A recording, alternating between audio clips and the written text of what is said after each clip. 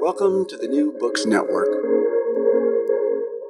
Welcome back to New Books in Political Science, a podcast on the New Books Network. I'm Susan Liebell at St. Joseph's University, and today I'm pleased to be joined by Dr. Hallett M.E. Tagma, Assistant Professor in the Department of Politics and International Affairs at Northern Arizona University, and Dr. Paul E. Lenze, Senior Lecturer in the Department of Politics and International Affairs at Northern Arizona State University, to discuss their new and timely book, Understanding and Explaining the Iranian Nuclear Crisis, Theoretical Approaches, published by Lexington Books in 2020. Welcome to the New Books Network, Hal and Paul. Hello, thank you for having us. Yes, hey, thank you. So, Understanding and Explaining the Iranian Nuclear Crisis, and I should say that crisis is in scare quotes, combines established theories in both political science and international relations to encourage what you call eclectic pluralism. And it's an approach that embraces a variety of different theoretical approaches to both explaining and understanding historical, geopolitical, international, domestic, and dimensions of a particular case. In this case, in the book, the early 21st century situation of the government of Iran's construction of a uranium enrichment and heavy water facility and the international response. And your book is exploring what is often called the crisis, but in a more nuanced and complex manner by slicing it into subcases to focus on the different forces and actors and creatively using the theory in those subcases. Before we turn to this really interesting methodology and the findings of the book, let me ask you about how you came to collaborate together and whether this was something new and how you managed the collaboration. My colleague and friend, Paul, we've been together working in the same department for 4 years. Our research interests and our teaching styles are pretty similar. And I had been working on this project for a number of years now. And after I got my book contract, I was working on it. I reached out to Paul and asked him if he wanted to join me in this project because I required some energy and help from my colleague who agreed to be on board and write this on this important topic for our times. Had either one of you been interested in Iran before? I have. I've had a research scholarship some years ago, and I produced a co-authored article with one of my past students. And I have been interested in the Middle East politics in Iran since after I got my PhD. That's nearly 10 years.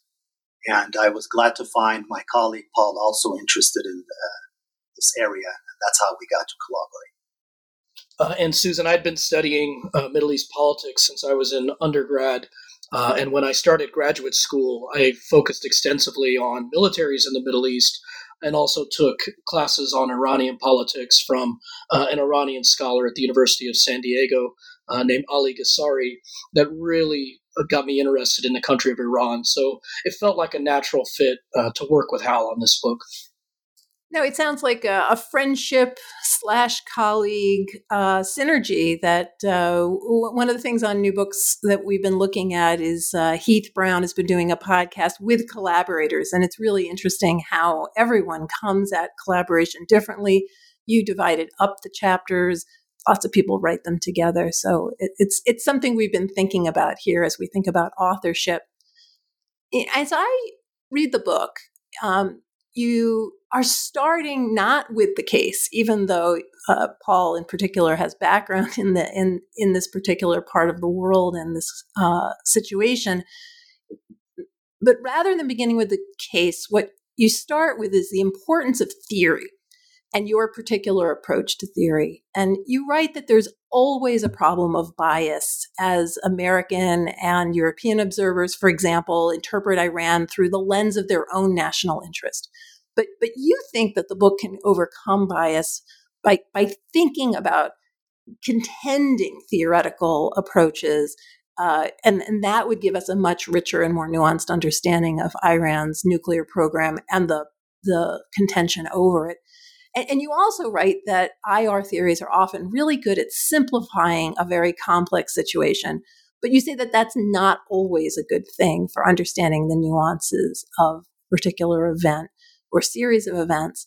So let's start with why you think theory is so important to understanding international politics and how this particular approach, eclectic pluralism, helps you accomplish that goal. Because it seems to me that part of the contribution of the book is the methodology and what you add to it.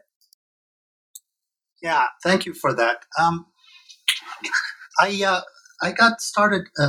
My interest in this book started many years ago as I was conducting some field research in the European and Middle Eastern area, and I came across several different perspectives on the topic of the Iranian nuclear crisis we put in quotation marks. And it seemed to me that, as you eloquently put it, each scholarly background seemed to have certain biases based upon where they're coming from, what their national origin might be, what their ideological orientation is, and so on and so forth. And although there are a number of good journalists and scholars out there that are relatively impartial, we wanted to write a book that is kind of detached from the everyday political fighting of which side his argument is correct or not, and so on. So we thought that a theoretical approach might help us overcome some of the inherent biases in doing a case study of a contemporary controversial topic. And if we look at the arguments coming from even the national governments on the topic, we see themselves to be having different opinions. For example, the 1968 Non-Proliferation Treaty establishes nuclear weapons haves and nuclear weapons have-nots. The nuclear weapons haves promises to give up nuclear weapons one day. Nuclear weapons have-nots say they will not develop nuclear weapons. And there's this very interesting article in that treaty that says nothing in this treaty shall be interpreted as affecting the inalienable right of all the parties to the treaty to develop, research, production, and use of nuclear energy for peaceful purposes without discrimination and conformity with Articles 1 and 2 of the treaty. Now, much of Iran's diplomatic efforts in the political sphere has sought to advance arguments stemming from the first half of the article, which is, hey, we are doing this for peaceful energy purposes. Whereas the US-led Western countries, on the other hand, focus on the same international legal document and focus on the latter part of the article, suggesting that because some of the nuclear activities have been done in secrecy, this means that Iran is up to no good. Therefore, we interpret the situation differently. So, as with all laws that relate to politics, there exist different interpretations. And from a political perspective, this contention will go on so as long as there are different political actors with various different interests and preferences. Now, that's it's a further epistemological problem for political analysts who would want to strive for scientific objectivity and remain impartial and objective. So how we came up with the idea was to use established theories that have been around in political science and international relations, in some cases decades, in other cases centuries, that have certain assumptions about how the world works, that has assumptions about who the most relevant actors are, what their interests and identities are. So we thought that it would be useful to detach ourselves from the ongoing, say, battles between different political sides and resort to a theoretical perspective that would help us gain a vantage point on the arguments surrounding the Iranian nuclear crisis. Now, what is a theory? A theory is simply a representation of some part of the world that indicates what is connected with what and how thing works in a specific realm. So theories attempt to simplify a very complex reality in order to help us better understand it. And in writing this book, we realized that the some of the chapters we're presenting does not necessarily look like what one may read in a newspaper or watch in visual media, or what is told in memoirs of a diplomat or a politician, because the theory, what a theory does is takes up a case and with its own assumptions and ideas about what the interests and actors are, focuses on one part of a complex reality in order for us to better understand and explain it. And so that's what we do in the book. Paul, do you want to add anything on the methodology? I know some listeners are IR people, and they may be interested in how this differs or is similar to work that's come before, like Sin and Katzenstein's call for analytic eclecticism. Like, is this the same? Is this different? Can one of you clarify that a little bit for the people who are in the weeds? Well, I could offer that I was heavily influenced in my study of political psychology in graduate school. And so Graham Allison's work, the taking of multiple cuts at a particular issue was something that I found hugely beneficial in trying to understand particular international phenomena. And, in discussions with Hal at the early stages of writing the book, I found that he actually agreed with that similar perspective, that you need these multiple cuts. So it's very similar to Katzenstein's work, but it's, for me, the writing of my chapters was inspired a lot by Graham Allison's work, Essence of Decision. Al? Yeah, I'd like to add on that. So we introduced the concept of eclectic pluralism into international relations theory, a concept that we borrow from theoretical mathematics. Let me break that down and try to distinguish ourselves from previous approaches, such as the one you mentioned, analytical eclecticism by Katzenstein et al. We realize that the field of IR, international relations theory, have matured into a phase of pluralism in which there are several different competing paradigms and methodologies. And we also noticed that we might be better off in generating knowledge if we were eclectic in our selection of theories, in applying it to cases to help us understand and explain the world. And we introduced the concept of eclectic pluralism as we see as a step further from the approach that Katzenstein argues because of the problem of incommensurability, which suggests it's a concept that goes back to ancient Greek mathematics, that there are several different rival theories out there that have useful explanations for how the world works, how the political world works, but mixing and matching them is not, it cannot be done without encountering the problem of incommensurability, meaning, for example, that realism has a very different understanding of what power means than, for example, what a historical materialist understanding of power is. And we can't mix and match these in a fashion that remains consistent within an argument. So therefore, we advance the concept of eclectic pluralism to suggest that we can look at a case such as Iran that has the Iranian nuclear crisis that has many different elements attached to it.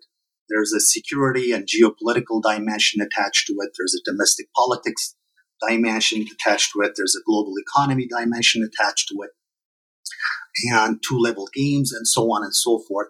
So what we do is take up the case of the Iranian nuclear crisis and slice it up into different mini cases, and apply the theory that seems best fit to explain that particular subcase. So, for example, to answer the question whether Iran's nuclear program might be having a security-related motivation, we pick up the realist theory of international relations and apply to it to understand and explain whether there's an international economic dimension, a global economic dimension to it, we pick up a very separate theory with its own assumptions and understanding of actors. And we apply, for example, world systems theory. And so what we do in our eclectic pluralist approach, we don't suggest that one theory is better than the other. We just suggest that having them at the same time helps us understand the case in a more holistic manner that would be useful for analysts and scholars and students. So eclectic pluralism, this concept that we borrow from theoretical mathematics, argues that there's a variety of logics because there's a variety of fruitful theories whose underlying logics are non-classical. And theories are all legitimate theories if they are consistent. And so that's what eclectic pluralism means. And it's really a hybrid between eclecticism and pluralism, where pluralism rejects the domination of a methodological or epistemological monoculture. It accepts that there are several competing paradigms of inquiry and that they're legitimate in theorizing how the world works from their respective perspective. Now, on the other hand, eclecticism calls for flexibility, creativity, diversity, hybridization, and local and contextual fit. So what makes the Iranian nuclear dispute approachable from the eclectic pluralist angle that we develop is that it's an international event suitable for the application of several different theoretical approaches. Within the time span of this Iranian nuclear contention, there are many areas of focus. There are international sanction, regional power politics, forces of global capitalism, domestic politics, and bargaining between states. Hal, let me ask you, in the book you say that there are other lenses that you might have used. You specifically mention gender, post-colonialism, constructivism, green theory, and you say explicitly that you're setting them aside to explain this particular international phenomena.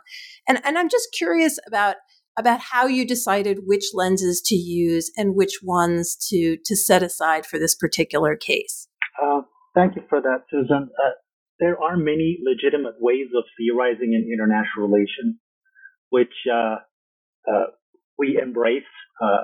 They are some of the ones you suggested, feminism, post-colonialism, Frankfurt School, and so on. It was hopefully this first edition was a first cut on these theories that are more of a mainstream theorizing on international relations. And in a second edition of the book, we would hope to supplement it with a couple more of the theories that you mentioned. But that said, in the introduction, our very use of eclectic pluralism embraces the idea that IR theory is a very plural field, and we come from a critical theory background, and we hold that these theories are legitimate ways of theorizing, and one is not necessarily better than the other. And so that's our general attitude that we present in the introduction chapter. Before we move to the chapters, I wanted to ask you a question about audience. Who is the audience for this book? At different times, you talk about the curriculum of foreign service officers and what they go through, military academies. How do you think about this book and who it's reaching? And I know it's been very hard to promote a book in a pandemic, but if you've had a response from some of those audiences, I'd be really curious as to what they think of the book. Yeah, we wrote the book in an accessible language for practitioners, students, undergraduate students, and the informed public. And I would agree with that, reading that. I'm not an IR theorist. IR was one of my subfields in graduate school, and Mearsheimer and Walt were my realist teachers. I found the book to be one that was a great combination of detail and nuance, but also one that stopped to orient people along the way. So I would say that it's incredibly accessible, but also important for specialists. I want to just ask you before we move on that you did interviews, you did direct observation, you looked at documents, you were looking in particular at diplomatic and government records. I'm wondering if you had any particular aha moments in the archives in which you found something that either cut against your assumptions or confirmed them or led you to make some sort of change in the analysis. Well, Susan, when I was going through the IAEA reports, but also the documents in the United Nations in regards to sanctions, I found that the literature on sanctions was actually quite correct. It was the data there within those documents was confirming a lot of what the sanctions literature that neoliberals have talked about. That it proved true. Okay. So one of the interesting things that I came across while writing the history chapter of the Iran's nuclear program that we dated back to 1960s, I came across several interesting newspaper articles at the time and some of the unclassified documents. I'll just share two interesting moments with you. One was when I came across a program between the United States government and Iran's government at the time, Shah's government, where several young graduate students and students from Tehran were sent to MIT to get education on nuclear research, nuclear engineering, and that was a very interesting moment for me. A second thing that I came across that surprised me was in one unclassified document in the 1970s, I came across one of the telegrams from the U.S. Embassy from Tehran to Washington at the time when which the Shah of Iran was thinking of opening up several nuclear power plants in the 1970s. One American analyst wrote at the time that, quite tellingly from a realpolitik angle, that if Shah follows through with establishing several nuclear power plants around, and if somehow there is a regime change in Iran one day, this is the mid-70s when this document was, then this might pose a problem for U.S. governmental interests. So that was a very interesting aha moment for me. Now that's great. Let's talk a little bit about your chapter 2 on realism and Iran's nuclear program. So take us through a little bit of which theory you're using in that chapter and how it illuminates the contention over the nuclear program. Sure. So in this chapter, we take up realism. Realism is a big tent. It has very different genres, subgenres within it. What we try to answer in this chapter is whether there might be a security-related aspiration as to whether Iran may be using its nuclear program for a clandestine military purpose. Now, that is not to say it is, it would, it should, or it could, but just to understand if there might be a possible security-related aspiration for Iran's nuclear program. So with that said, we advance two structural realist hypotheses in this chapter in order to understand why the Iran nuclear crisis is a crisis. It takes two to tango. It's not because just Iran is pursuing a nuclear program, but because other actors, most importantly, the United States, regards this as counter to its interest, which is why we refer it to as a crisis in quotation marks. Now, in the first half of this chapter, we advance a defensive structural realist argument, something that you might be familiar with, Susan, as Steve Walt is an author that we heavily borrow from in advancing our hypothesis. And we ask ourselves the question, does Iran feel threatened by its environment. And from a defensive structural perspective, we ask the questions, is there any more powerful state in Iran's neighborhood? Are those powerful states have benign intentions toward Tehran or malign intentions?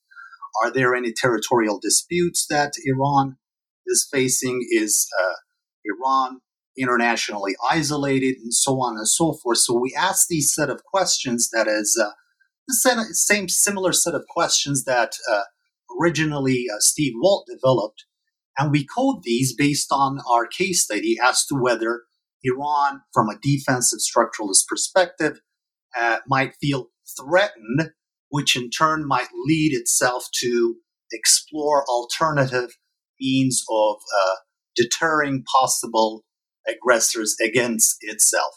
Now, just as I am speaking this, you might notice that this is coming from an objective background.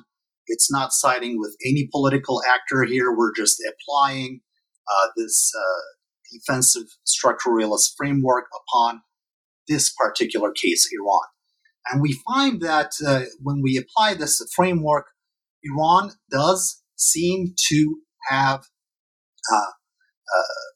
a perception of threat that it cannot deter through conventional means. And so what that spells for us is that there might be security-related inspirations for Iran to pursue in the long term a nuclear weapon. Now, this is not to say that it is doing that it is currently doing that, or it should do that, or it could do that, but this is what the theory is telling us. So that's the first theory that we suggest has an explanatory value. And the second one that we pick up is, again, one of your professors, John Mearsheimer. John Mearsheimer advanced an offensive structural realist approach to help us understand how nation states behave in the world. And in his valuable book called Tragedy of Great Power Politics, he advances that the United States is the sole regional hegemon of a hemisphere in the world, has an interest to prevent the rise of other regional hegemons.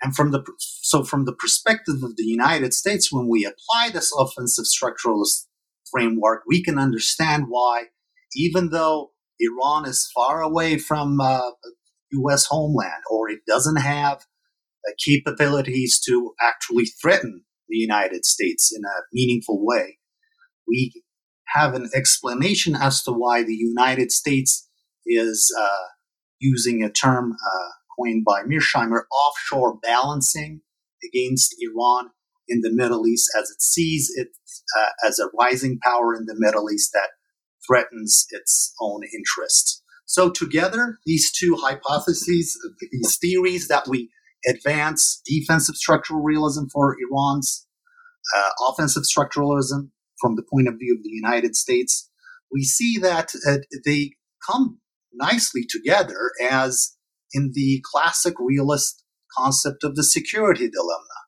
which is when a state takes steps to secure itself, it spells the insecurity of others, and we see this dynamic to be happening, interestingly, between both parties. So that's the perspective that the realism offers into this complex dynamic. Now, that said, what may help, say, for example, diplomats understand, or why some governmental actors understand why this is brewing into a crisis, the theory fails, in a sense, when we see the 2015 Iran nuclear deal being signed, because realism predicts conflict to happen, not as much as cooperation. And so the signing of the JCPOA was an anomaly from the point of view of realism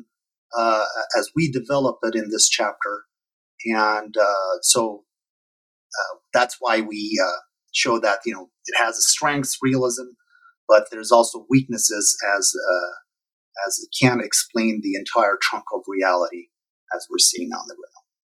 So, speaking of the next chunk of reality and the sort of alternative, how does looking at political economy, for example, change that up, and what kind of theory do you use to show that other side that realism cannot capture?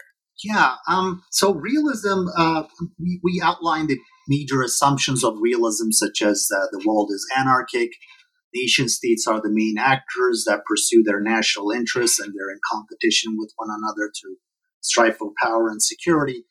In the chapter that follows, we present a very different theory that has different assumptions about how the world works, contra to the anarchic picture presented by realism. This chapter shows that the world is hierarchically ordered with an economic division of labor between different types of countries. And the theory that we use is informed from a historical materialist perspective that is called world systems theory, which sees that contra to what realism says, that nation states pursue their national interest, world systems theory disagrees with that assumption and says national governments fulfill the demands of their national capital, and that there is a ruling economic elite that control the political apparatus and so quote hijack the national interest to pursue their own specific economic interest. And world systems theory sees that this integrated global economic order carries within itself many antagonisms that threaten its survival. These antagonisms can be observed especially in the underdeveloped peripheral countries that have led to, in the course of the 20th century, decolonization movements, revolutionary movements, anti-Western movements, and so on and so forth. So in this integrated world economic system, there are core countries which, so to speak, are at the top and benefit from this integrated world economy. And then there is semi-peripheral and peripheral regions of the world that are tasked within the division of labor of supplying, say, the natural resources, maybe oil and gas or rubber or iron, to lubricate the world economy.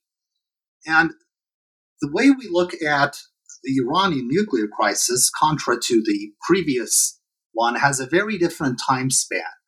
In the realist chapter, we focus on 2 to 3 decades, whereas in the world system chapter, we focus on 100-year history, looking at how Iran is integrated into the global capitalist economy, with thanks to the vast natural resources, oil specifically, that it had, and how the then Shah regime in Iran had an alliance with the economic elite of core countries, and everything was nice and good for a while, except that this antagonisms inbuilt in between the haves and have-nots that can be seen in not just core countries, but also peripheral countries, kind of blows up once in a while.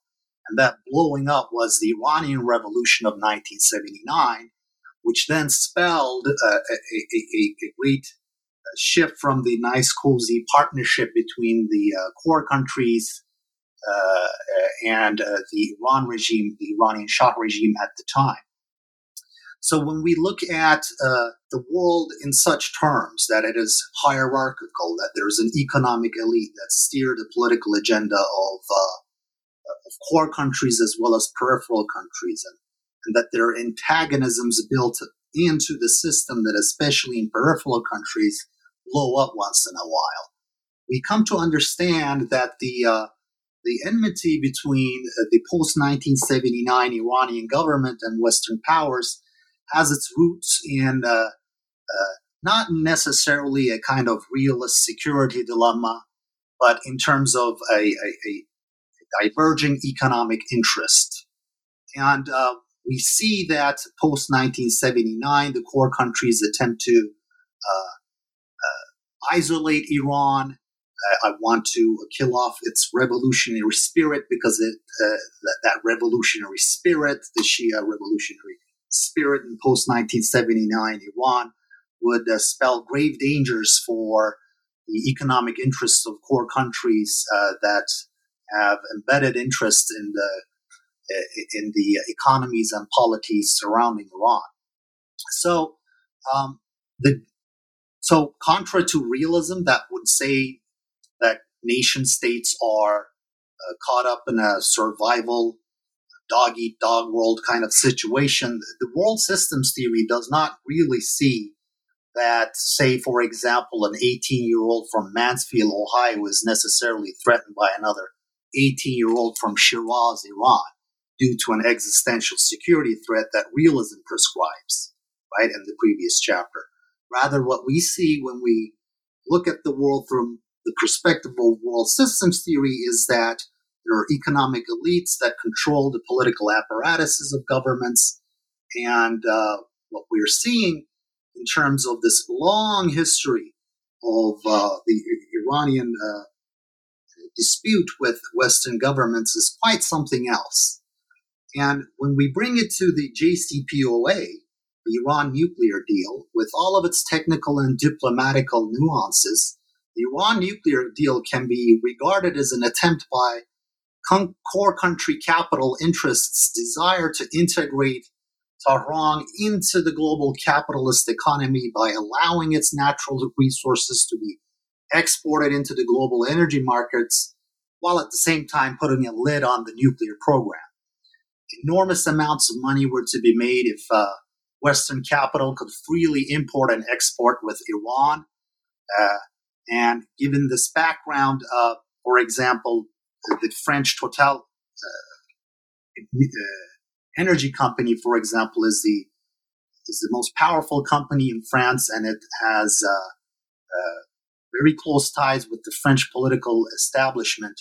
And French Total wanted to exploit this, the world's largest natural gas field that is under Iranian sovereignty, right in the Persian Gulf. And it was really pressing hard for Iran to be integrated into the economy. And for example, we see how after the Trump administration wanted to initially cancel the JCPOA, French President Macron was heavily lobbying Washington in order to persuade the Trump administration from not pulling from this deal. So we see that there are a lot of big business interests that were vested in the Iran nuclear deal. For example, the American Boeing company was going to export billions of dollars worth of airplanes, and other European companies were going to export consumer goods into Iran with this deal. But however, we don't see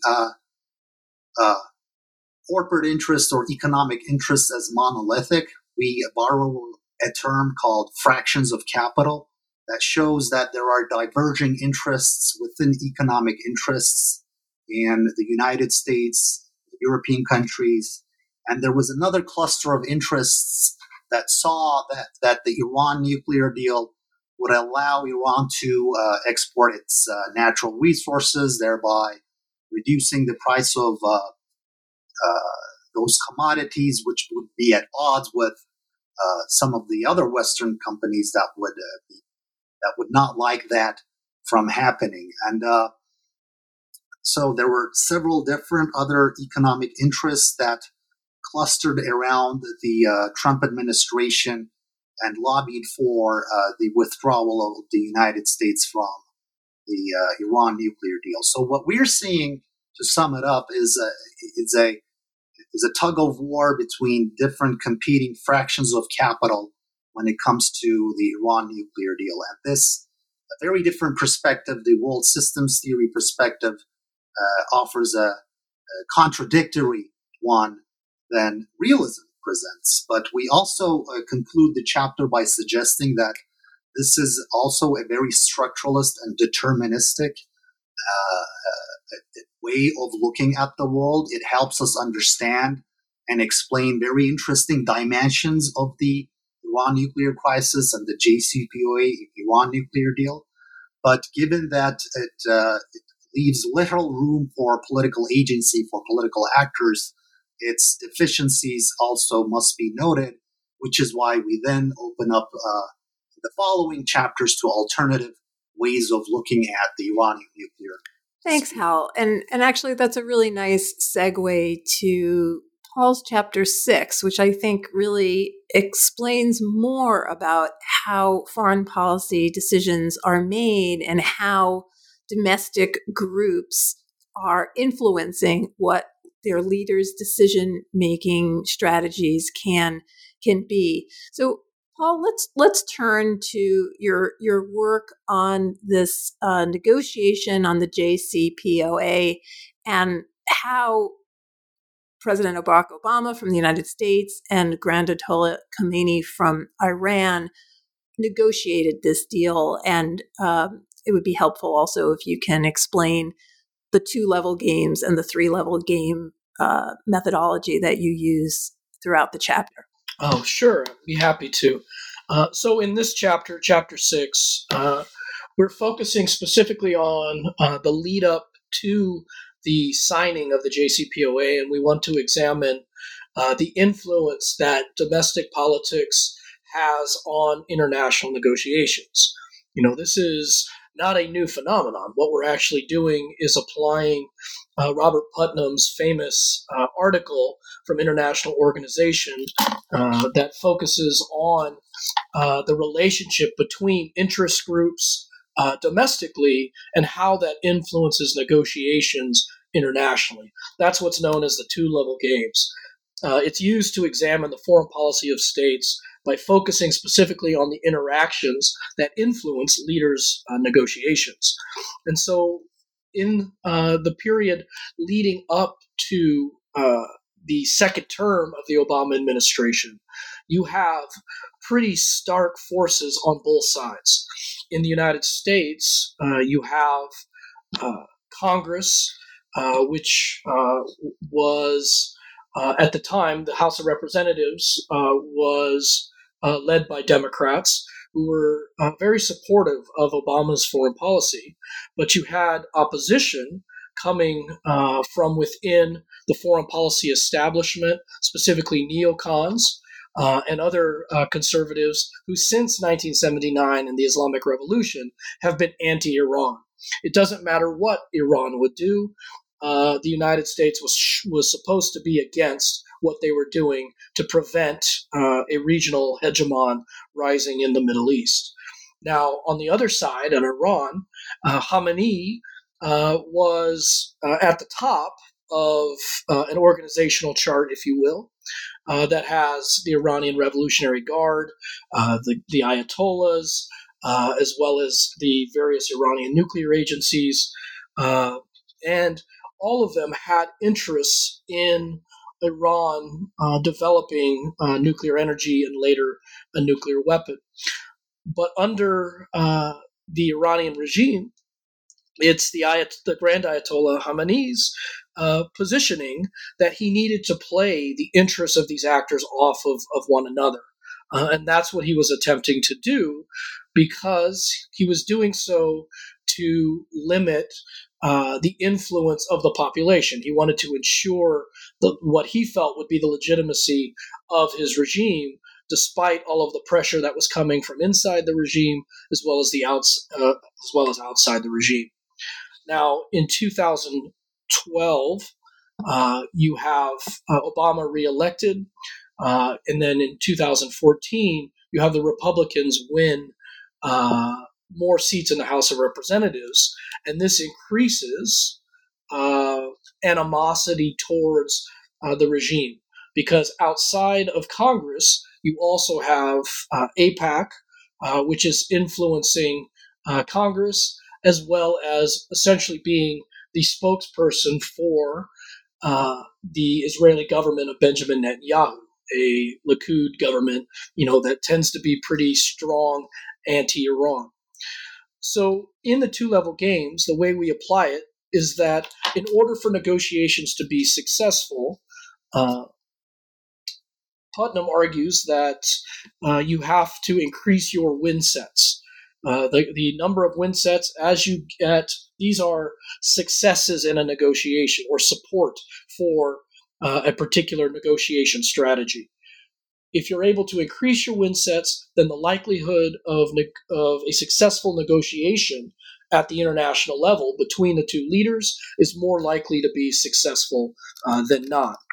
And what we argue in the chapter is that the various interests within both sides, they are paying attention to the politics of the other country.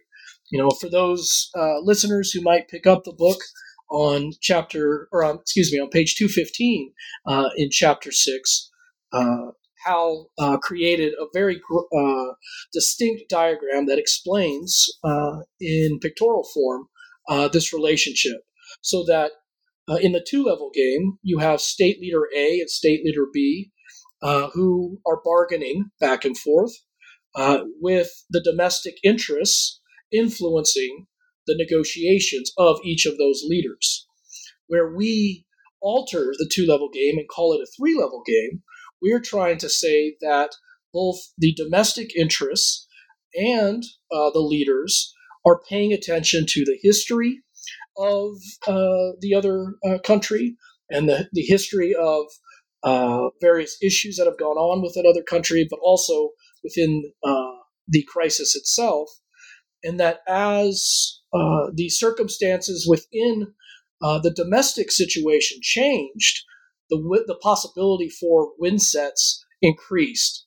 So because President Obama won re-election, he now had the ability, according to American politics, to try and be more aggressive in foreign policy, knowing that he could blunt the domestic opposition within his own country, while understanding that Khamenei had to ensure that the Revolutionary Guard would not dominate the discussions within Iran, but also with a more moderate Ayatollah who would become president in Rouhani.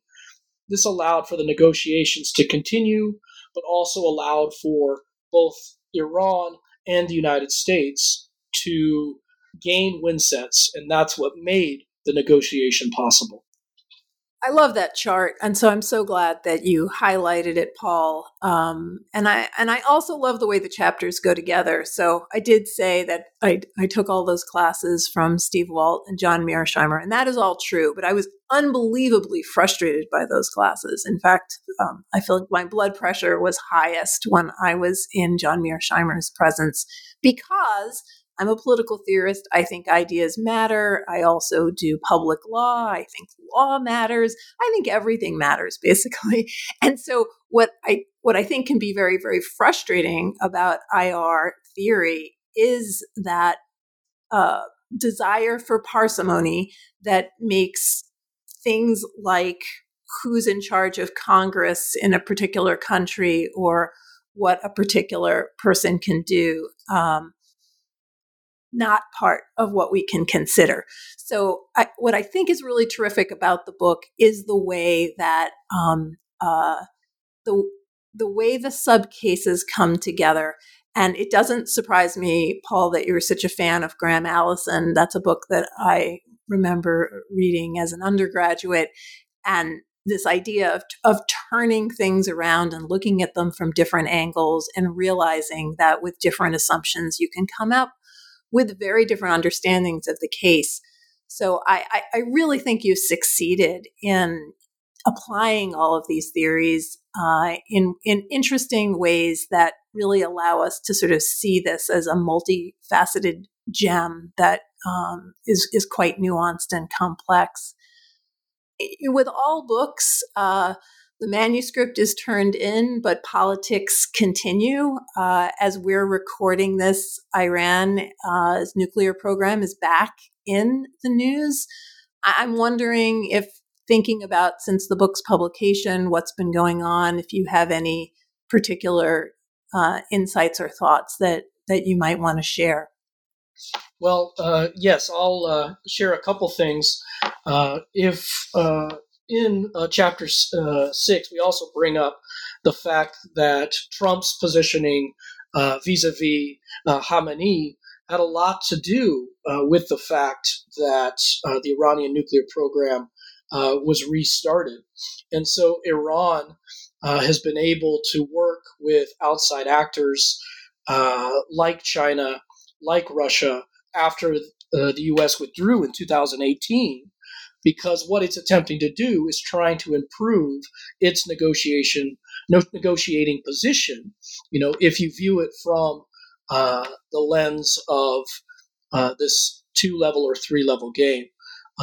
So I think in order for new negotiations to happen, it's not a certainty that they're going to happen, because number one, the sanctions, as are discussed in the neoliberalism chapter, those sanctions haven't worked, and there isn't as much buy-in as there was back when the lead up to the JCPOA was happening. So, I'll turn it over to Hal, because I think he would agree with me that realism offers a nice explanatory explanation of what we're going to see here in the next few months and years. Yeah, thanks for that, Paul. I've always thought that political scientists, all of us, do a good job in explaining and understanding the past. We're not as great in seeing the future. I'm not aware of many who saw the end of the Cold War, saw the coming of the Arab Spring, and many other interesting developments. But that said, from the perspective that we advance, these theories, and we just picked up 3 of them. There are several others in the book, one that looks at domestic politics, the other at liberal institutionalism, and so on. These theories have been around for a long time, in that they have certain assumptions about who the actors are, who their interests are, and how politics plays out. And so I wouldn't make about predictions about any short or medium-term future, but given that these theories will be around, they can offer some trajectory as to how this conflict might be resolved or might not be resolved. From the point of view of realism, and this is something we didn't talk much about in our short interview here, the Middle East, the region of the Middle East, one of the most important developments besides the Iranian Revolution was the U.S. invasion of Iraq in 2003, which effectively ended a tripolar situation in which in the Persian Gulf there were Saudi Arabia, Iraq, and Iran as the leading powers, and these were kind of balancing each other out. With the elimination of Iraq as one of those poles of power, what we've been seeing is this kind of rising regional bipolarity between Iranian affiliates and Saudi Arabian allies, Gulf allies backed by the United States. And so, from a realist perspective, given that realism is pessimistic, this dispute would continue. But again, realism, as has been shown to be amused, rather, with the signing of the Iran nuclear deal, only offers a partial prognosis here. I think the world systems theory might offer us an explanation as to why there might be a new deal if it happens, in that there is a lot of economic interest in both within Iran and in Western capitals as well, that want to revive the nuclear deal for economic purposes, along with the long-term strategic goal of perhaps normalizing Iran and its integration into not just the world economy, but the regional power structures. So that would be my prognosis, and that with a new administration in January 20, and there's more than 30 days left till that day, and 24 hours in politics is a very long time. But if that happens without a major incident, we might see either a renegotiation or a renegotiation ending in the original deal being discussed between the U.S. and allies and Taiwan. Thanks, Paul. Thanks, Hal. I know it took you a long time to write this book. What are you each working on right now? Paul, if you'd go first. Currently, Hal and I have been working on research for a new book on energy politics, in the gas grab in the Eastern Mediterranean, and the influence on pipelines with the Syrian civil war and the Libyan civil war, and the effect that's had upon regional conflict. And I'll let Hal speak more to the subject of that book. I'm also working on a book examining the decline of American hegemony in the various regions of the world, and trying to offer either a classical realist but also constructivist interpretation of how foreign policy of the United States has influenced the rise of China, as well as Russia's reemergence in places like Eastern Europe, Africa, the Middle East, and Asia.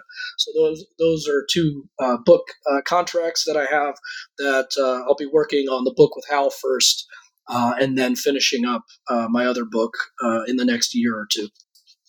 Thanks, Paul. Hal, what about you? What are you working on right now? Paul already mentioned we're excited about this new book that is related to the Iran nuclear dispute, as we see that many different countries around the world seem to be focusing on the Eastern Mediterranean energy fields, and that seems to be a brewing conflict of interest for many powers. And that's a book that we're working on nowadays. The other research that I'm working on is I'm a theorist by training. My PhD supervisor was Richard Ashley, and I wanted to go back to my dissertation that was a very philosophical piece on the place of the international relations discipline and its theorizing within the modern architecture of the university. So beside that work with Paul, I'm going to work on my dissertation and push it out in the next Well, those all sound great. And when they're books, we'll love to have you back on New Books in Political Science. The book that we've been discussing is by Halit Tagma and Paul Lenze. It's called Understanding and Explaining the Iranian Nuclear Crisis, Theoretical Approaches, published by Lexington Books last month, 2020. It's available on the publisher's website, also on bookshop.org, and we're urging listeners, especially in the pandemic, to try to support your brick and mortar bookstores. So thank you both so much for taking the time to chat today, and I highly recommend the book. It's readable, it's very interesting, and it couldn't be more timely.